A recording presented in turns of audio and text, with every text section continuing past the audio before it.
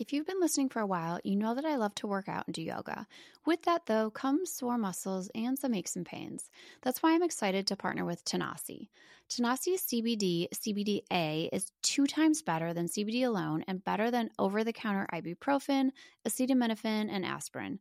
It helps soothe and relieve my aches and pains, and it's also great for sleep and anxiety. Tanasi was discovered by a team of chemists and biologists at Middle Tennessee State University, and 5% of all revenue is given back to the university partner for ongoing research. Tanasi is THC-free and comes in a range of products. I love the topicals, but you can also choose from soft gels, gummies, and tinctures. Satisfaction is guaranteed. Try Tanasi for 30 days, and if you don't love it, you get a full refund. Go to Tanasi.com and use code MOM to get 25% off at checkout. That's TANASI.com to get 25% off your first order with promo code MOM. Did you know that 97% of women don't get enough vitamin D from their diet? Yes, facts. That's where today's partner, Ritual, comes in. Spring in Chicago can be cold and cloudy, and I haven't seen the sun for a few weeks. I take Ritual's Essential for Women 18 Plus every morning because it was shown to increase vitamin D levels by 43% in a clinical study. It's a clinically backed multivitamin for women 18 plus with high quality and traceable key ingredients in clean, bioavailable forms. It's gentle on an empty stomach and has a minty essence in every bottle that helps make taking your multis actually enjoyable. Ritual's Essential for Women 18 Plus is a multivitamin you can actually trust. Visit ritual.com/sobermom for 25% off. Start Ritual or add Essential for Women 18 Plus to your subscription today. That's ritual.com/sobermom for 25% off.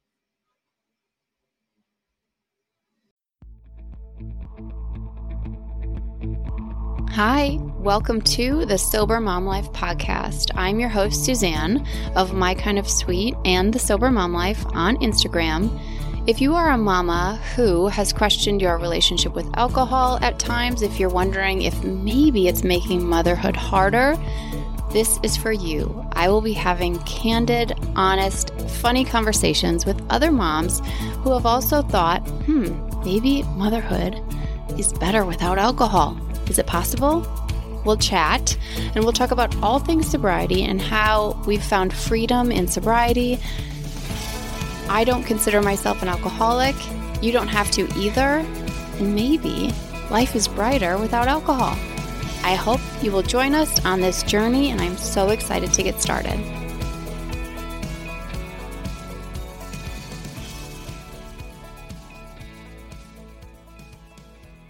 Hello, my sweet sober and sober curious moms. How's that? That's better than you guys, right? I'm gonna start saying that. I am excited about this episode today. We have Dr. Brooke Scheller on and talk about facts. You guys, see, now I said you guys. Anyway, I just keep coming out with these episodes with facts because we know anecdotally about alcohol, right? You can think about in your own lives. You can think about how alcohol has affected situations, and you've lost mornings on the couch. Maybe you've lost even more than that to alcohol. But we need to talk about what alcohol really does to us. We need to talk about how it affects our hormones, our gut health, our physical body, our liver, our PMS. Every single thing in our body, our brain, alcohol affects. And, we could be wearing all the natural deodorant we want. But if we're drinking alcohol, I'm here to tell you, it might not matter. You might as well go back to secret. I think you guys are really going to like this conversation. I did. I could talk to her forever. I hope you enjoy my conversation with Dr. Brooke Scheller.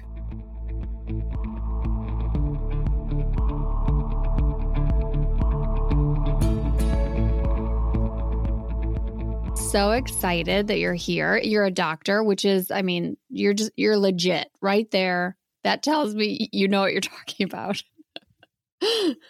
Well, thank you for having me. And thank you for that introduction. I'm a doctor of nutrition, doctor of clinical nutrition. And, it's been such a pleasure for me to dive into this space, not only from my personal experience and interest, and it is just such a missing piece of the puzzle of sobriety. And I have just been so grateful and blessed, I think, in many ways to find my path using my experience, but through the lens of sobriety. So looking forward to our conversation today. Good. Well, I'm so glad you're here. It's so interesting when those two things converge: sobriety, health and wellness. I mean, we have seen so much alcohol in health and wellness spaces. It's so funny. I was just at a yoga class and they were talking about alcohol and how they were going to have it pretty soon and whatever. And I was just like, can we please get alcohol out of our wellness spaces? Let's not pretend that it's good for us. So I love when there's actual science and there's stuff that we can point to that it's like, no, you guys, alcohol is not good for you. And so everything that you share and everything we're going to talk about today is just all science-based. It's facts. You guys know that I don't do facts. I don't fact check myself. I talk all anecdotally and I always share that. So I think it's so important to have people on here who do know what they're talking about. But the anecdotal stuff is really important too, because that's our human experience as it relates to these things, right? So we can't discount the way that people feel or the experiences that we have. But when we can overlay that with the science and the background, then that's where we really have a powerful story. Definitely. And, you know, you're right about the wellness world. And I actually did an Instagram reel recently on that about how alcohol does not belong in wellness spaces. And the really interesting thing is, and I always feel like I need to make an amends to the world and the people that I worked with previously, because before I stopped drinking, you know, I would be the first person to say, yeah, let's have wine with yoga.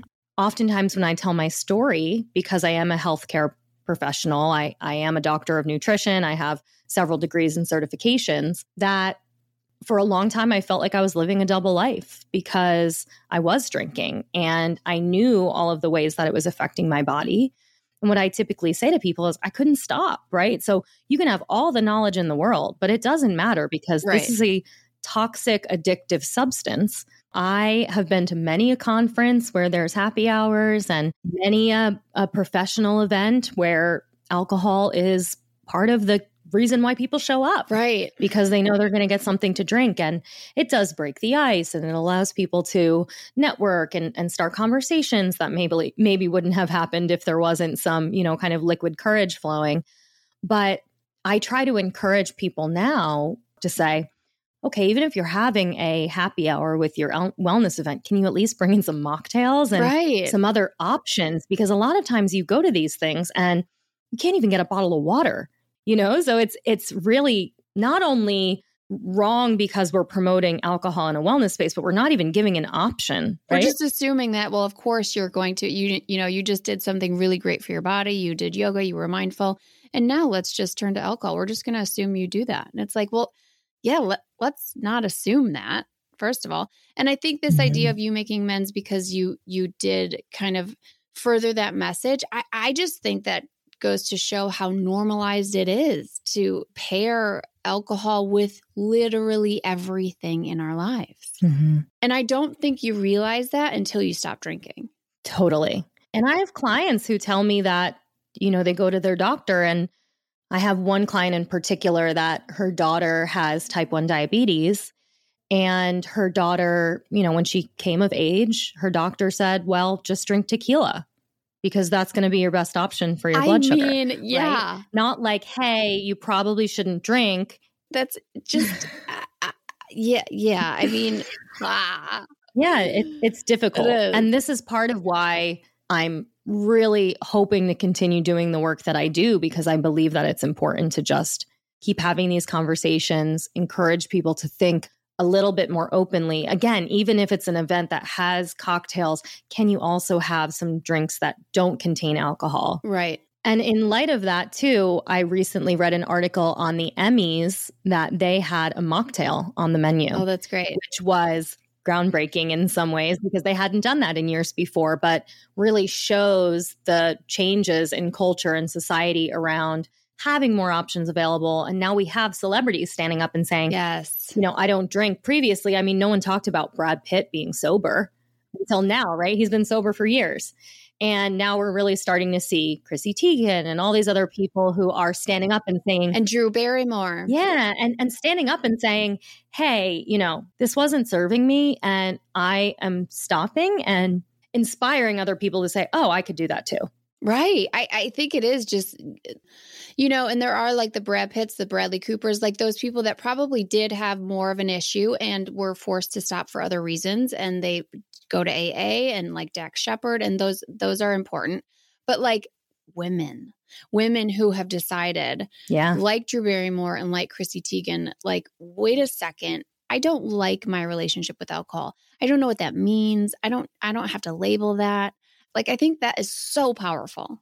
It really is. It really is. It's just takes some people standing up and saying, this is cool too. Yeah, like make it cool. Yes. Because I think it is, especially with Hollywood, right? Yes. Like it's cool to drink. Everyone's drinking in all of the shows. And I had posted not long ago, I was mind blown by the article that recently came out on Vice that was titled How Alcohol Lost Its Cool. And they spoke in the article about how reality TV has affected our relationships with alcohol.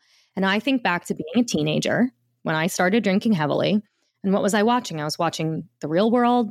I was watching Jersey Shore. I was watching all of these other shows. Laguna Beach were like these younger people, whether they were teenagers or early 20s, drinking and getting wasted on TV, making it look like something cool and adult-like and acceptable. That is so funny because you're a little bit younger than I am, but now watching, because I'm a Housewives fan. Like I love the Housewives. It's my escape. Like just give me some like delusional, like I'll say crazy in quotes because, we don't know if they're crazy, but they act batshit crazy. Okay. And do you know why they normally do is because the alcohol. And I always put this on my Instagram stories. I'm like, if you are like questioning, like, does alcohol make you cooler or should you go back to it? Watch Real Housewives of New York. It is alcohol, the TV show. They change right in front of your eyes as they're drinking alcohol. You can see it is like an experiment and nights never get better. Like no one's ever like, oh yeah, it started so fun. We drank a lot and then it got even better. It's like, it's like then the drama started. Yeah, that doesn't happen. We always think it's going to happen. Okay, so let's get into your story first before your work and before what you're doing for sobriety and that amazing story. I want to hear about your drinking story. So what was your relationship with alcohol? I started as a drinker quite young. I think I had my first drink at 13. I always tell the story that I thought I was bougie back from early on because we were stealing handles of Kettle One from my friend's parents. So where did you grow up? I grew up at the Shore in New Jersey. And I was friends with the people who partied. We were all smart and popular, if you will. I was always kind of the edgy one. I got tattoos and dyed my hair black and, did all of these things to kind of be a little different, but hung out with all the kids that drank and did drugs. And, I had trauma in my teenage years where my father, who has a history of drug use, had a relapse. And I really see now in the work that I've done in my sobriety, how that situation triggered a lot of my drinking or how my drinking escalated during my teenage years. And into college, continued to find all of the people who drank and, thinking about those shows that I used to watch, we drank like those people did on TV when I was young and we thought that was cool and that's what people did. So like the binge drinking, the like total binge drinking, blacking out, the wasted. Yeah. Total blacking out. And in college, my undergrad, I went to Rutgers University and, got okay grades. I was a nutrition undergrad and I prioritized drinking and going out with my roommates, $2 Tuesdays and Thirsty Thursdays. And I worked at a bar shortly after I graduated and, we would drink at the end of the shift. We would drink during the shift. That's a lot of times very common in bars. And that behavior just continued. I dated people who drank heavily. What's interesting is in sobriety, someone told me after I got sober that, because I was like, well, I don't know. I just always find these men that have drinking problems and drug problems. And she said to me, well, you realize you were picking people that were worse than you, right? Yeah. And I was like, oh, because then I am the one that's not as bad, Totally, right? I can't have a problem. That person has a problem. It even stuck out to me when you said you were finding the people who were drinking, like in college, once you went to college. And I can relate to that. It is like you gravitate toward those people as a comfort.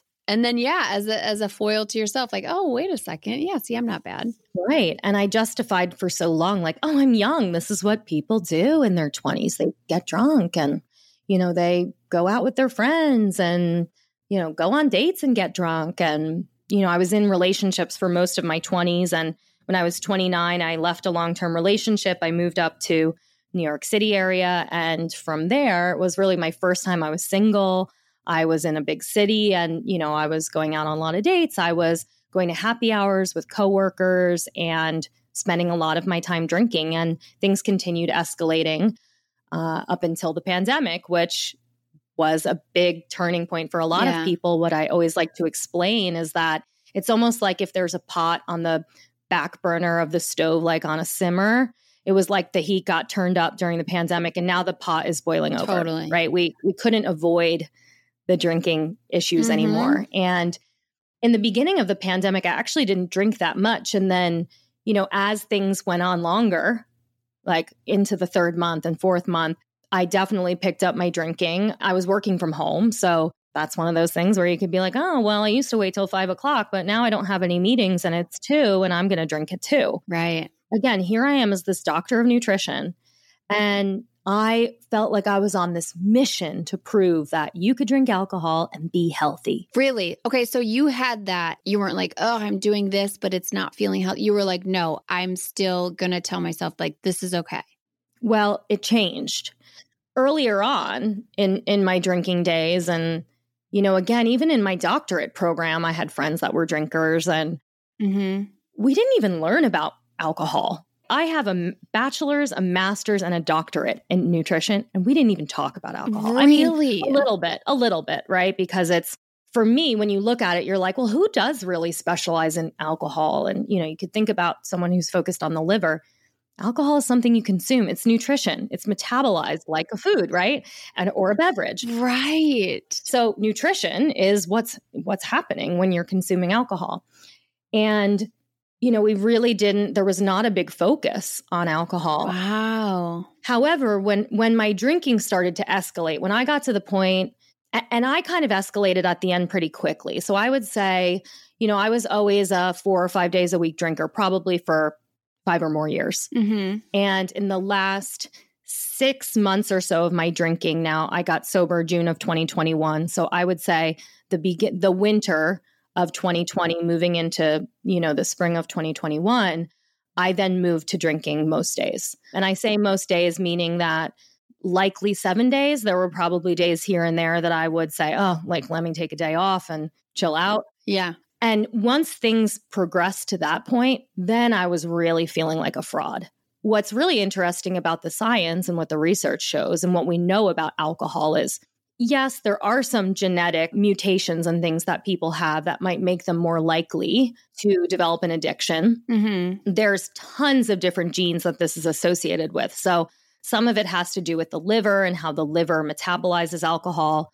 Some of it has to do with our mental health. So do we have certain genes that set us up towards depression or anxiety? Some of it goes as kind of far out there as are leptin and ghrelin, which are our hunger and satiety hormones, which actually have been linked to addiction or the development of addiction. Oh. Yeah. And so what it is about alcohol, though, is anyone can become addicted. Right. It is a substance that when you put it into your body over and over again, the more you put it in, the more your body is perceiving that as needed for survival. And so if you continue to put it in, even if you don't have addiction in your family. And that's how some people that are like, well, how did this happen? There's no history of addiction or drug use or anything in the family. Well, if you're in the environment enough or you have trauma that sets you up towards this, then anyone can really go down this path. And so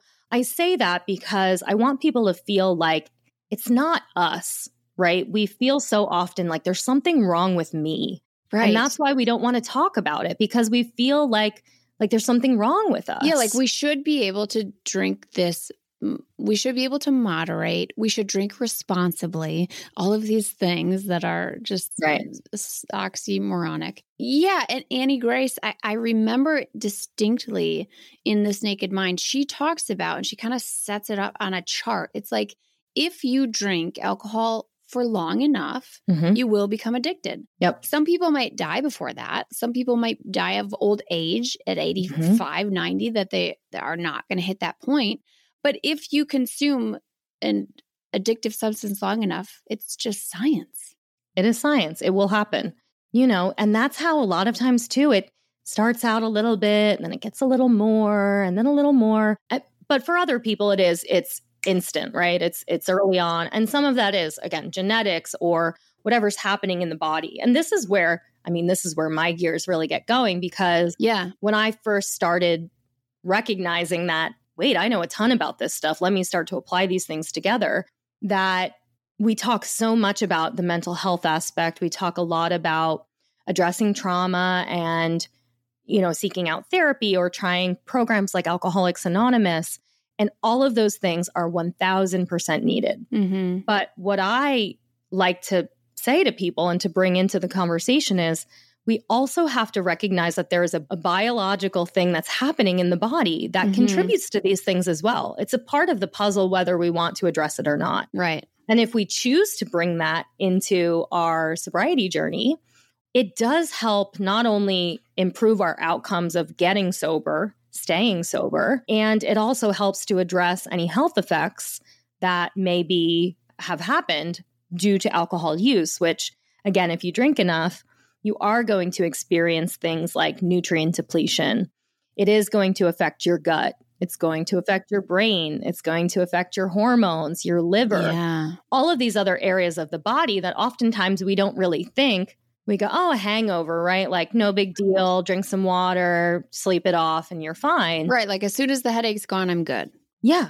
And the reality is, no, when we do this on a regular basis, we are continuing to damage our body. We're damaging all of the systems that we're expecting to keep us healthy and well. And when we continue that on a day after day or week after week basis, it does eventually catch up to us. Yeah. Right. Oof. And that's why people say, oh, well, I get worse hangovers than I did when I was young. Well, part of that has to do with the body. The body function will start to decline as we age. The liver function will decline. But also, if we're drinking more and more and more, we're continuing to lower that baseline of our nutrients, of our hormone balance, our gut health, and we're really continuing to degrade those very systems that we expect to keep us well for long. Yeah, I think this is crucial just as information for, I think, the majority of the women and moms who listen to this podcast are health conscious. We try to do everything to make sure our kids are healthy, that we are being healthy and doing what we can and getting the water and all this.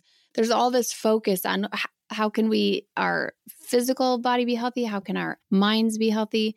Alcohol just is generally not part of that conversation. And it does, when you realize what alcohol does to you, it does seem crazy that we would do all these things and then wash it down with alcohol. And that's the thing, is if we are trying to achieve some type of health goal, if we're consuming alcohol, that is the one thing that's going to be holding us back the most. Yeah. If you're drinking alcohol, it doesn't matter if you're taking all of the supplements, you're drinking all of the juice, you are working out every single day. If you're drinking, that's going to hold you back from receiving the progress that you're looking for. And that goes for anything from, you have low energy to hormone imbalance is another huge one. Infertility is associated with alcohol use, menopause symptoms, all the PMS. That's huge. Like, what woman does not struggle with PMS? Like that. Yeah. The hormone aspect, every time I talk about it, gets a lot of traction. And I believe my perspective on it is that we don't necessarily associate alcohol with hormones. Like it doesn't, yes, liver. Like I think we all know alcohol affects the liver. I think most people don't really know what the liver does and how it affects the liver and what that means in the scheme of things. But the liver is part of the reason why alcohol affects our hormones, because our liver is really the main site of hormone production, hormone storage, and hormone metabolism. What I always like to explain, and this is very fascinating to me, is that when we put alcohol into our system, it is a toxin. It is a product that the body goes, hell no, we got to get this stuff out, right? Yeah. So it puts a pause on everything else that the body's working on. And it says, we have alcohol, we got to get it out, right? The liver is going to put all of its normal processes on hold to manage the removal of alcohol. Now think about that. If we do that on a day after day after day after day, or a week after week after week after week basis, we are basically stopping the body's normal processes from happening. Now, the body figures all of that out some way, somehow, because it keeps us alive, right? But hormones are one of the really interesting areas because, yes, the liver being affected is going to deprioritize that normal hormone balancing. The other really interesting thing, and I was just talking to Megan from Soba Sisters about this, that the reproductive system is the only system of your body that you can remove all of the organs in the organ system and still live. You can't remove your skeletal system. You can't remove your brain. I can attest to that. I no longer have a uterus. Well, right. So you can have that system removed and you can still live. Now, you'll have effects from that. But the reason why is because anytime the body is in stress, it's going to say, well, we have to worry about the stress that's happening. We're not worried about reproduction right now. Right. And this is something innate, like from long ages and ages ago of, you know, if you are hunting for food back in the caveman days, right? You need to find the food and you need to feed yourself. You don't need to reproduce. Right. Right. And so similarly, this is what happens in the body when we drink, because the body says, last thing I'm going to worry about is a baby, because also the baby's going to be affected by this toxin. Right. And it's going to say, let's shut down all these hormonal systems. Because it's not a priority. So exactly. we can't afford to have a baby right now because our mainframe is going down. So we got to fix that. Exactly. Wow. So yeah, and that's one that people are like, oh, when you start to describe it, it makes a lot of sense, right? Yeah. And I think that that's where that conversation really intrigues people, because we do know, okay, the brain is affected, okay, the liver, right, and the gut is another big area that I think some people recognize that if they drink, their stomach gets upset. Or I just heard like it's called DADS, like day after drinking syndrome or day after drinking sickness or something, like the bubbly, like beer gut, like oh man, the beer bowels. Yes. We'll call it. Oh my God, yes. Alcohol is an irritant. It's going to irritate the digestive system. But more from a long-term perspective, it changes the microbiome. So it's going to affect our probiotics, contribute to an overgrowth of bad bacteria in the gut. And some of these bacteria actually feed off of alcohol. So they will send signals to the body that manifest as cravings for us to drink more. Oh. So the gut plays a role in that way, but also alcohol is very disruptive to the lining of the gut, can contribute to something like leaky gut syndrome, where the lining of the gut starts to break down. That can affect things like our immune system, can contribute to autoimmune disease, also systemic inflammation. So if there's any type of inflammatory disorder, that can be joint pain, that can be headaches, migraines. And anytime I'm working with a client or with those who are in my group, we always talk about the gut and how to start to recover and repair that when we stop drinking, whether or not you have symptoms or not, because those are the things that if they're not addressed and rebalanced, they can cause issues 10 years down the line.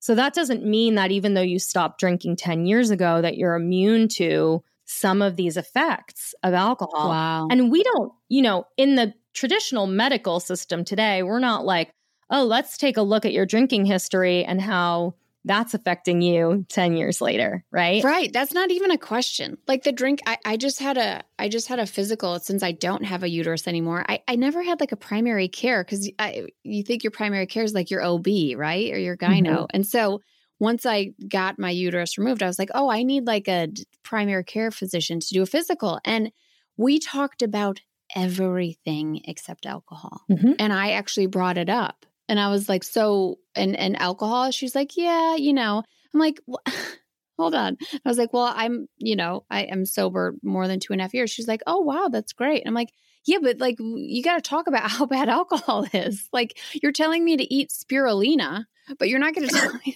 not to watch alcohol? Yeah, it's like the extremes. I know. I can tell you as a healthcare practitioner with a history working in clinical private practice, like, people would be willing to buy all the supplements, try all the crazy things, do this, that, the other thing, touch their alcohol. Hell no. My belief in some ways is they're not necessarily trained or equipped to manage a conversation like that in an 8-minute visit.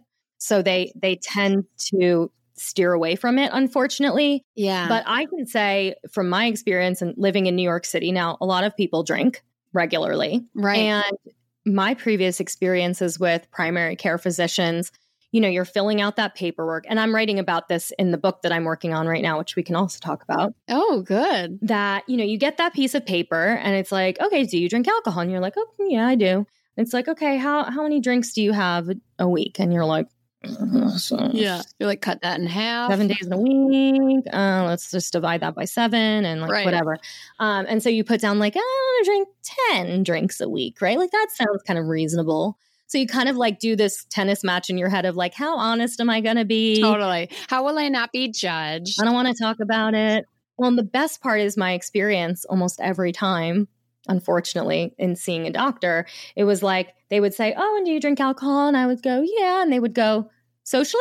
And I would go, yeah, socially. Yes. And then I would be like, dodge that bullet. Dodge that bullet. This is so funny because my mom, who is a therapist and she specializes in addiction and substance issues, and there was a questionnaire that she would have people fill out, and a normal social drinker was an option, right? And so it's like, what does that mean? Do you have a problem? Like, or do you feel like you have a problem? Have you ever tried to quit alcohol? And it would always be like, and one option under every question is, no, I'm a normal social drinker. And so every time people checked that was a signal to her, like, oh, let's look at this. Because of course, it's a third door that. Yeah. What does it even mean? It was the third door that doesn't exist. I mean, a normal social drinker, that's just something that's going to keep you drinking because that's not. Yeah. What is that? Like, yeah, it doesn't. And this is the problem with even moderation is people are like, oh yeah, drink responsibly, drink in moderation. Yeah. Okay. Well, what does that mean? Moderation is like less than 1 drink a day for women. One drink or less. And isn't a drink like 5 ounces or something? A drink is not like a glass of wine. Yeah. Right. Even now it's coming out and saying like, no, any alcohol is a problem. And we all want to be like, no, but what about those really great studies from the early 2000s that said we can drink? And I always explain this too, of a lot of that research was done on the Mediterranean diet, which was looking at, a diet that's rich in vegetables and fish and whole grains and unprocessed foods.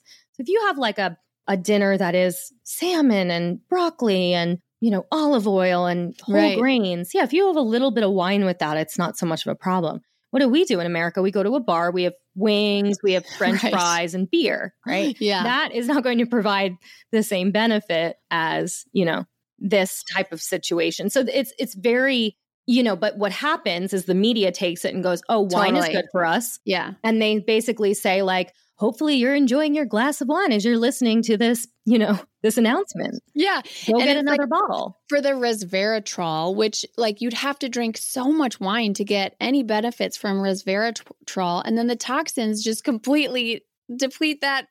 Like this. No, it just doesn't make sense. Eat blueberries. Well, and that's the other thing is I've had clients come to me and say, well, I drink wine because I want to get my antioxidants. And I go, there's antioxidants in all of the other fruits and vegetables you eat, right? Right. How about like take the ethanol out of it? Yeah. And that, it's tricky. It's very media driven. Mm-hmm. And I love Holly Whitaker's Quit Like a Woman because it talks about big alcohol is basically big tobacco, that there's a good chance Exactly. 10 years from now, we're looking back, or 20 years from now, we're looking back and saying, oh crap, look at the way we were conned into drinking because, drink responsibly. She had posted a stat not long ago about if we drank responsibly, the alcohol industry would be cut by 80%. Wow. And so it's like, they don't really want you to drink and responsibly, which is why they don't define it. They basically are like, yeah, whatever you think that means, and you go ahead and try. And people don't, because that's inherent in what alcohol is. I mean, it's highly addictive. Right. And so like, would you, I just always replace alcohol with cigarettes. And I was like, Yep. Would you say to smoke responsibly? That just doesn't make sense. That Doctors smoke Camels, they used to say.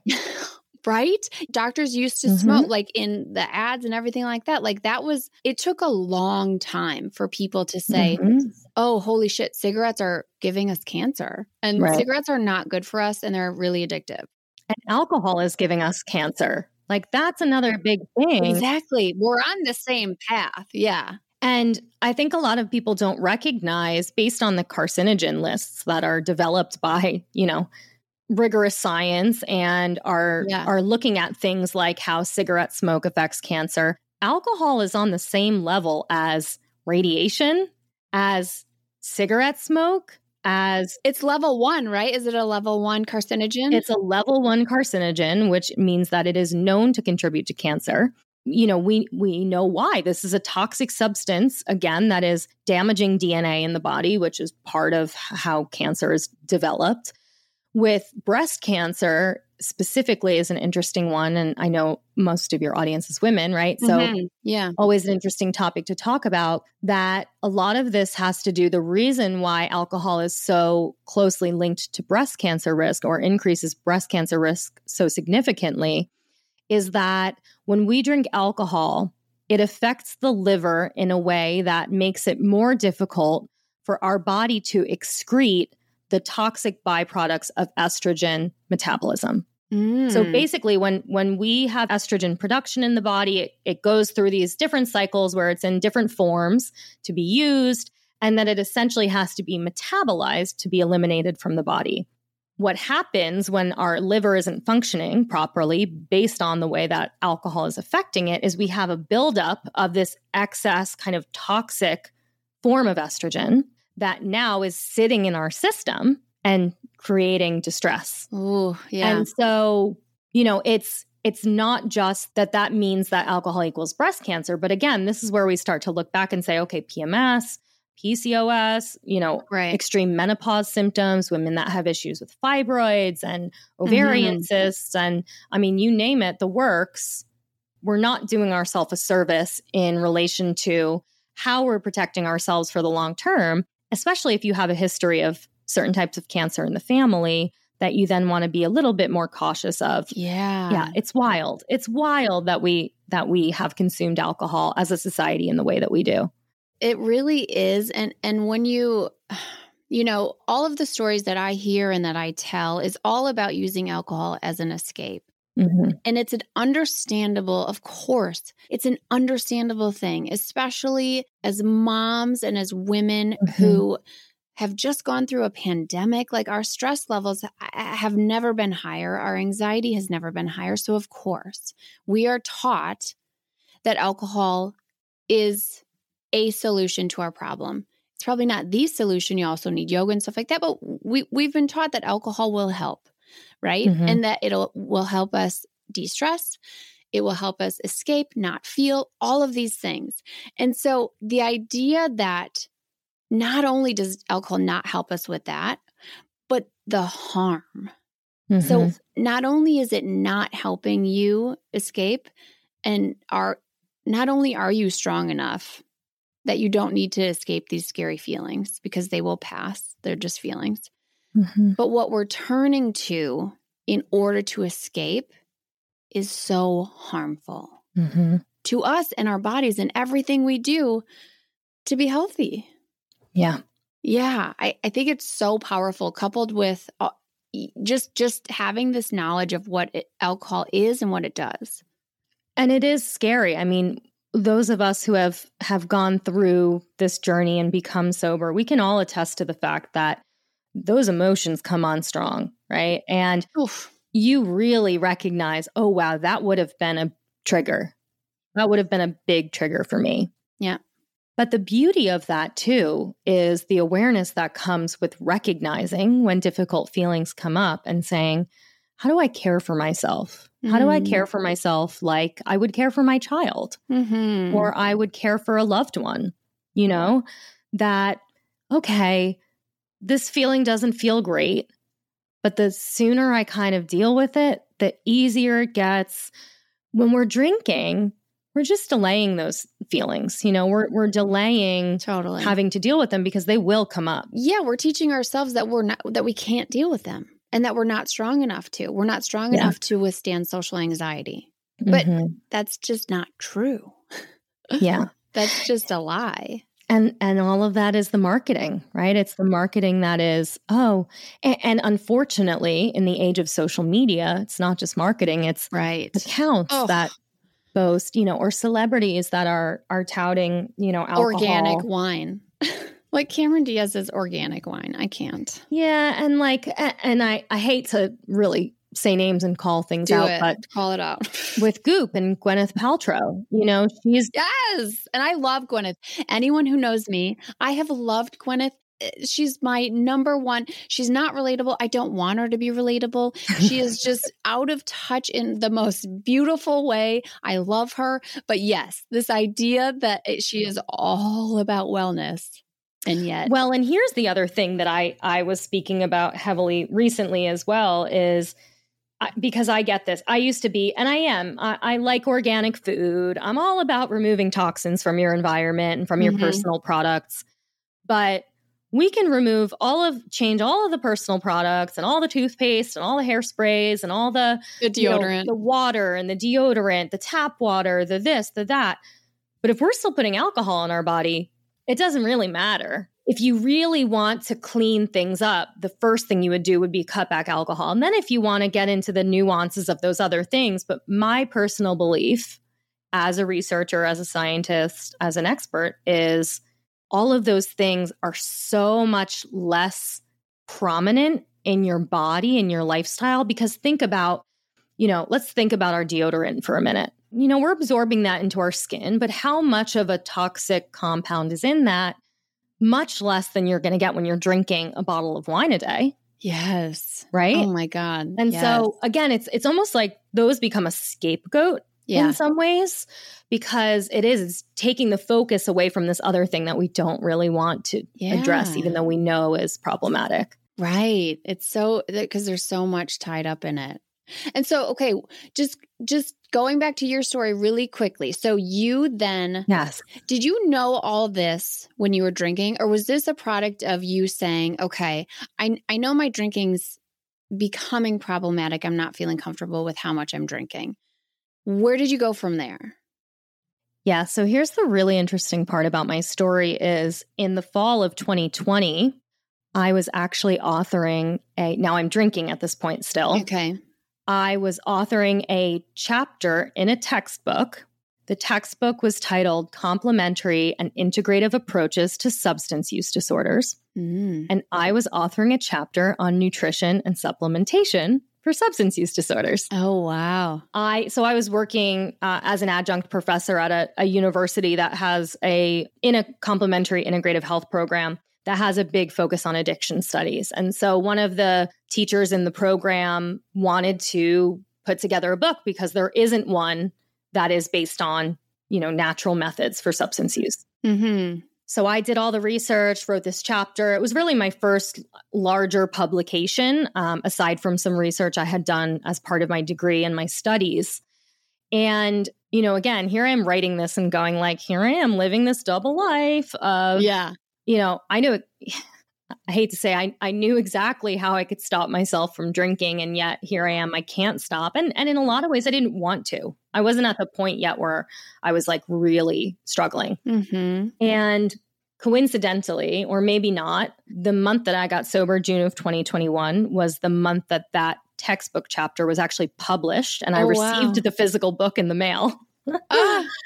And so in my journey and in my decision, which, you know, was not made lightly. I'd gotten to a point where I, as I mentioned, was really struggling. My anxiety was probably a 9 out of 10 on most days. And I was feeling some physical health effects from it, digestion wise. I've had elevated liver enzymes for several years. Okay. And I was in a relationship that my partner at the time had expressed his concern for my drinking. And I knew it. I knew that my drinking was a problem. And it was almost as if when he said that to me, I felt relief, like someone saw it. Yeah. Okay, like now the jig is like up. recognition, kind of. Okay. Yeah, like the jig is kind of up. Like I've been kind of getting away with this. We were in a semi-long distance relationship. We lived like an hour and a half away from each other. So we only saw each other every other weekend. So he didn't even know how much I was really drinking. He had just seen me a few weekends that I had kind of gotten a little out of control. And that day was the morning, my first day sober. Wow. As it is for everyone, it's really difficult in the beginning. But what did I do? I said, oh, well, I know I can use these couple of supplements and try to help with cravings. And I can do these couple of other nutrition tips that I know to try to help support me on this journey. And really finding community was huge for me and finding people that I could relate to. And all of my friends were drinkers. I didn't really. Yeah. Where did you find your community? Was it online? Yeah. So I am a proponent of AA. Okay. I believe that it is really beneficial for some people. Now, many family members of mine have been in AA. I actually had gone to ACOA, which is Adult Children of Alcoholics, many years before. Okay. So I've been very familiar with 12-step programs. And that for me was a comfortable thing. My struggle with even telling that so much as part of my story is that there needs to be other ways in to the conversation, because for a lot of people that feels very extreme. Yeah. And before there needs to. Right. It's an extreme kind of end point for people. Yeah. That's the rock bottom destination. Right. And I always say this, and I probably will every episode. I have bashed AA, but I don't bash AA when it works for people and for the people who need it. I do not bash it that. I bash they tend to be white men who come after me because they don't understand offering places to land, a softer place to land on the way before you get to AA. They just don't get that's not how they think. They think, oh, you're not bad. Well, then quitting drinking is easy. Or you're a dry drunk, or you're going to be drinking in no time because you're not doing all these. I'm like, oh, you just don't get it. And part of that is AA relies on the tradition. Yes. And yes, it is very male dominated in the way the big book is written. And let's also think back to when it was written in the 1930s, that this is what life was like, right? So if a book was written today, which is why maybe it needs to evolve a little. Well, and the people who are hardcore AA people, like that's not cool. Like we don't want to change any language. We don't want to bastardize. Right. What worked, right? Because I think there's a lot of fear around this works. My challenge, and again, I think in order to be someone like in my position, I take it for what it's worth, right? Like I can see through some of those things and take the principles and adapt them to my lifestyle. Yes, that's great. The challenge, and I've heard people say this before, is that if AA was started today, it wouldn't be anonymous. Because in those days, you could get fired from your job, you could get put into a mental institution, you could be put into jail for drinking. I mean, this is right after Prohibition, right? This is like, let's think about the evolution of life now, the internet, social media, like totally. The world is very different than it was almost 100 years ago, right?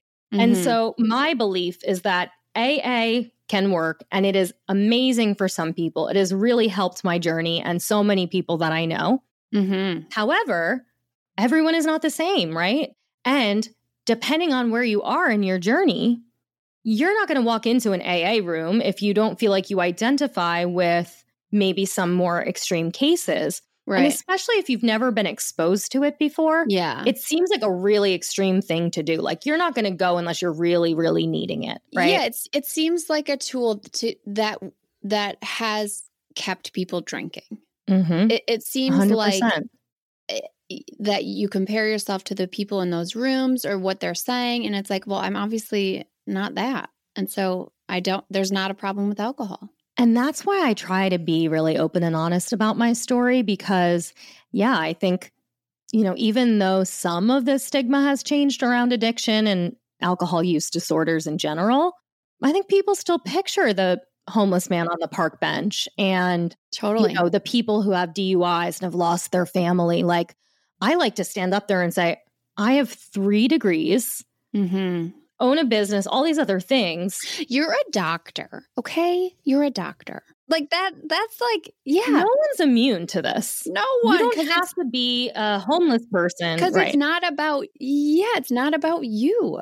Right. It's not. It's not a weakness in you that you get addicted to an addictive substance. And some people in AA don't like that, standing up and talking about it because they believe that this is how it works through anonymity and all of those other things. And yes, it works for a lot of people. I think the day and age that we live in today, it doesn't serve anyone for me to keep my story private.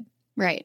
Because I believe that the knowledge that I have in nutrition and wellness and my willingness to open up and tell my story, I believe that helps people, or can help people in the way that you do, Suzanne. Like, how lonely it is to be struggling and to be surrounded by people who are drinking and you feel different because you feel like you're like going off track a little bit. And then all of a sudden you hear someone and you go, oh, right. Like I can kind of breathe a little bit. Yeah. So I don't care if you get that in AA or on Instagram or in any other program out there. All that matters is that you get it somewhere, right? And I can think about all the times that even before I got sober that like it stood out to me when someone was sober and it kind of gave, that's like, I'm curious about that and what that's like and all these other things. And so in the beginning, I was like, I'm not talking about this. Like, I'm not telling anyone. Like, I don't want to open up. Told my family and close friends and of course, those types of things. And then September of 2021 rolls around and one day I'm sitting at home and it's like 9:30 at night and I'm like, I should write a book on this. Because I'm like, here I wrote this textbook chapter on nutrition and, and alcohol use. And I'm starting to use these practices on myself. And I like whip out my computer and I find a couple of agents in New York City and I'm Googling how to write a query letter. And I received interest from an agent that I had reached out to and worked on a book proposal over last fall and winter. And then earlier this year, signed a book deal. That's amazing. Yeah. Congratulations. So, just take a moment for that because that's huge. I'm in the middle of all of that stuff right now. Yes. Deep breath in, deep breath out, because that is incredible. It's incredible. It is. And you want to know what I can say with utmost certainty is that when I got sober, all of the things I was struggling with in my life, all of the goals I'd had for like years, all of the things that I wanted to do, the way I wanted to feel, that one thing, now it's not a small thing, changing our relationship with alcohol. Right. But that one thing completely opened the doors of the path that I feel like I was meant to be on. Yes. Right. And the struggle that I felt for so long. And I thought that alcohol was helping me. Yeah. And that's the lie, right? That's the big trick. That's what we have to untangle. And that's the trick. It's such a trick. And I had goals that I had been working on for years. Like I always wanted to start a business. I always wanted to write a book. I wanted to run a half marathon. I did all those things in my first year sober. That's amazing. Like I got to a point where I was like, I have to make new goals, right? Because I wasn't expecting that like so quickly. And I say that not to brag, but I say that because I want to inspire people to be like, oh, please brag. This is a full bragging zone. I want you to brag because think about what you just said. That's amazing. Thank you.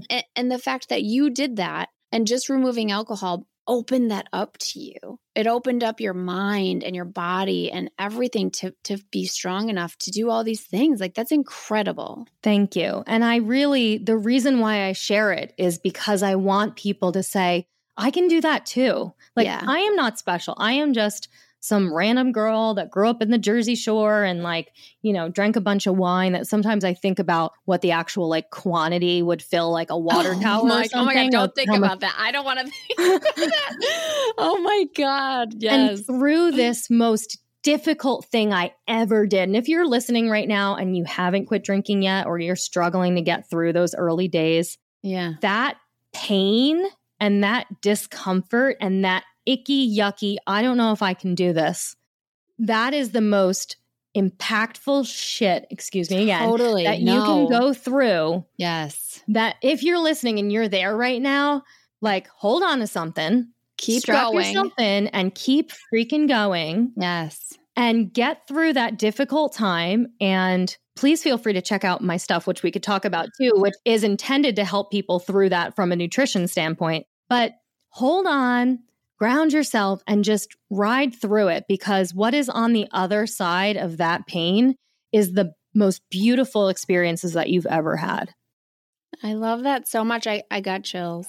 But it's so true. What you teach yourself going through these hard first days, weeks, months of sobriety, what you're learning about yourself and about your strength and about your resilience. I mean, it's invaluable. And that doesn't just go away. That propels you. That propels your sobriety into something wonderful.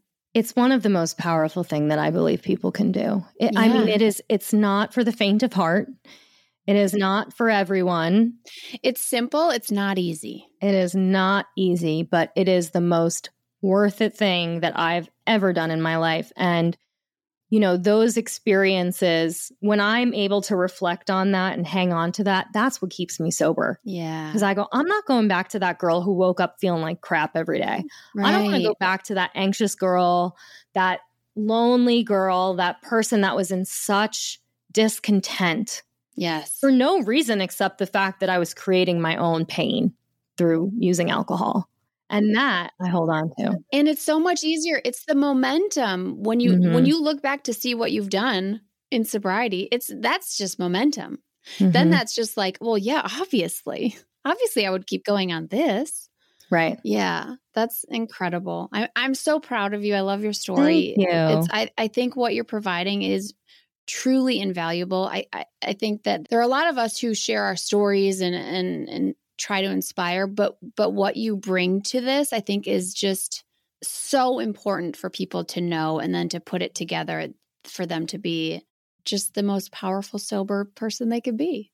It's incredible. Thank you. Yeah, it's really, I mean, it feels like my life's purpose. It feels like, you can tell. I have a tattoo on my arm for my grandmother who passed away in 2017. She was 50 years sober in AA when she passed away. Wow. And, you know, my family, my aunt tells me that she passed her wisdom on to me when she left her physical body. And, you know, it is just such a beautiful world when we can get away and escape from alcohol. And I truly believe that there's so many ways into this conversation, and where I like to bring the nutrition element in is it's just another way for us to explore this stuff. Yeah. You know, through the lens of not only how I'm caring for my body, my health, but also if you're someone who's struggled with getting sober and struggled with cravings and struggled with like really being able to kind of get to the next point with it, sometimes there's something biochemical going on. And I say that in a sense of,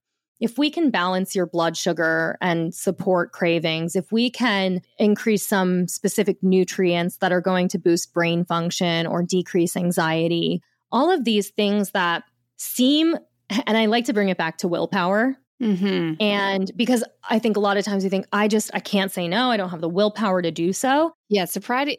My sobriety does not take willpower. Well, and for me, that says to me, there's something going on in your body that's saying that is stronger than you, right? Yeah. That's saying you need it. And if we can manage that through food, through supplementation, it is changing my clients' lives, right? It is something that is really something we can hold on to that is a little bit more tangible than just like willpower alone. Right. Just white knuckle it. Exactly. And that's what, so you have courses that people can sign up for, right? And it's your functional sobriety. Yeah. So what I started off with is I have a network. It's called the Functional Sobriety Network. And just to provide a little bit of clarification, functional sobriety is the term that I use for how we use functional medicine or a nutrition-based approach for sobriety. Okay. So similar to functional medicine, functional nutrition, we're talking about a functional way to support sobriety through food, through supplements, through wellness practices. I love that because it's something tangible, you guys. It's Super not just tangible. it's not ideas. Like, I'll present you with ideas, okay? Totally. I don't have like tangible stuff there. That's so important. Totally. And so I have a network. It's called the Functional Sobriety Network. And that was my initial offering. It is a members-only platform. It's kind of like a Facebook group. There's different topics. We have weekly meetings. We post daily content. We have monthly mastermind meetings. And it is a community for people to interact with others, to learn more about sobriety, learn more about health, learn more of these tips and tricks. And from that, I developed the Functional Sobriety Academy, which is the recent online course that I launched. And that is it's a self-guided online course that I suggest doing over 30 days. It's, if you did a module a week, for example, and it guides you through how to use nutrition as an approach to your sobriety. So this is for anyone who is, if you're sober already and you're looking to kind of support your journey with nutrition, with wellness, if you're early in your journey and you're trying to turn up the volume there. It's also for people who are on the verge or are kind of like, I think I want to do this, not really sure yet, want a little bit of help to get through it. That's where I really have geared some of the marketing even towards it, because I really, really have found that people can feel inspired in a new way looking at it through the nutrition and the health lens. Definitely. And so that course also gets lifetime access to the the network, because I believe that it's so important to have that community, to have that kind of accountability, that space where you're being exposed to things on a more frequent basis. And I also work with clients one-on-one. Okay. That's mostly for people who are looking for something a little bit more customized. Also for clients who have a specific health condition and have that history of drinking. So for example, I have a client who has cancer, for example. I have a client who has severe GI disorders. And so not only through supporting them with sobriety, but also using supplements and customizing programs to support their specific health needs. So I've created this in a way that whether you're someone who wants a hyper customized approach and wants to see me, or you're someone who just wants to come in and meet some new people, learn a little bit, you could kind of get what you're looking for. So it's been, again, just such a pleasure for me to continue to bring these things alive and be able to meet people where they're at and support them with what they kind of need at the time. Because as you know, everyone's on their own journey.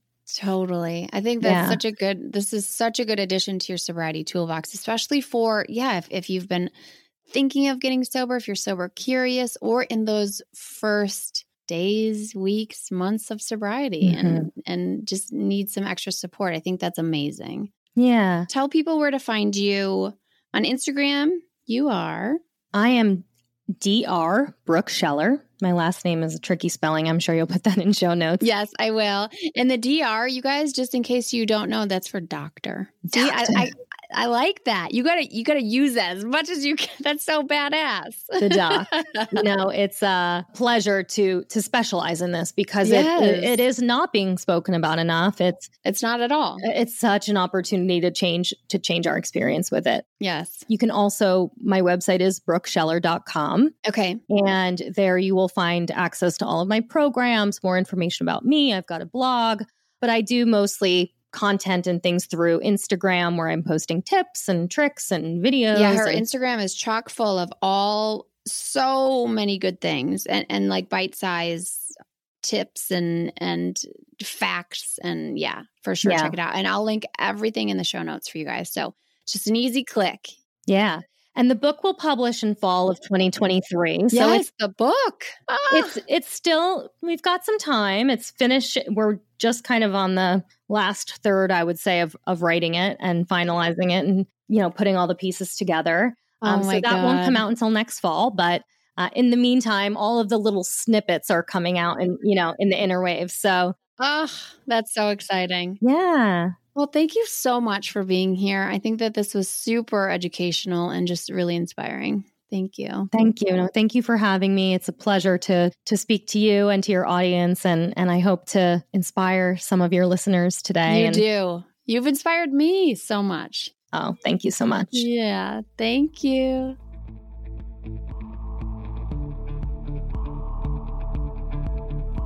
Thank you so much for listening to this episode of The Sober Mom Life. If you loved it, please rate and review it wherever you listen. 5 stars is amazing. Also, follow me on Instagram at The Sober Mom Life. Okay, I'll see you next week. I'm going to go reheat my coffee. Bye.